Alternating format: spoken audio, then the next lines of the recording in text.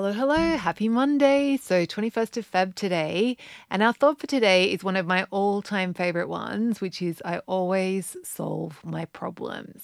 So I always solve my problems. And this, when I was in the river of misery with my business and everything felt like nothing was working, and if I have a sleepless night now, like I just come back to this thought that I always solve my problems. And I love it because it just reminds me of all the obstacles that I've had in life, trying to get pregnant when I was in my 38, and it was like, taking forever, like we were trying for 18 months, like it just directs my brain to all the problems that I've had in my life and all the things that I've solved. And it just reminds me that, yeah, like, at the time, I remember that at the time, like they felt insurmountable, that it was impossible to change and that it wasn't going to, I wasn't going to get there.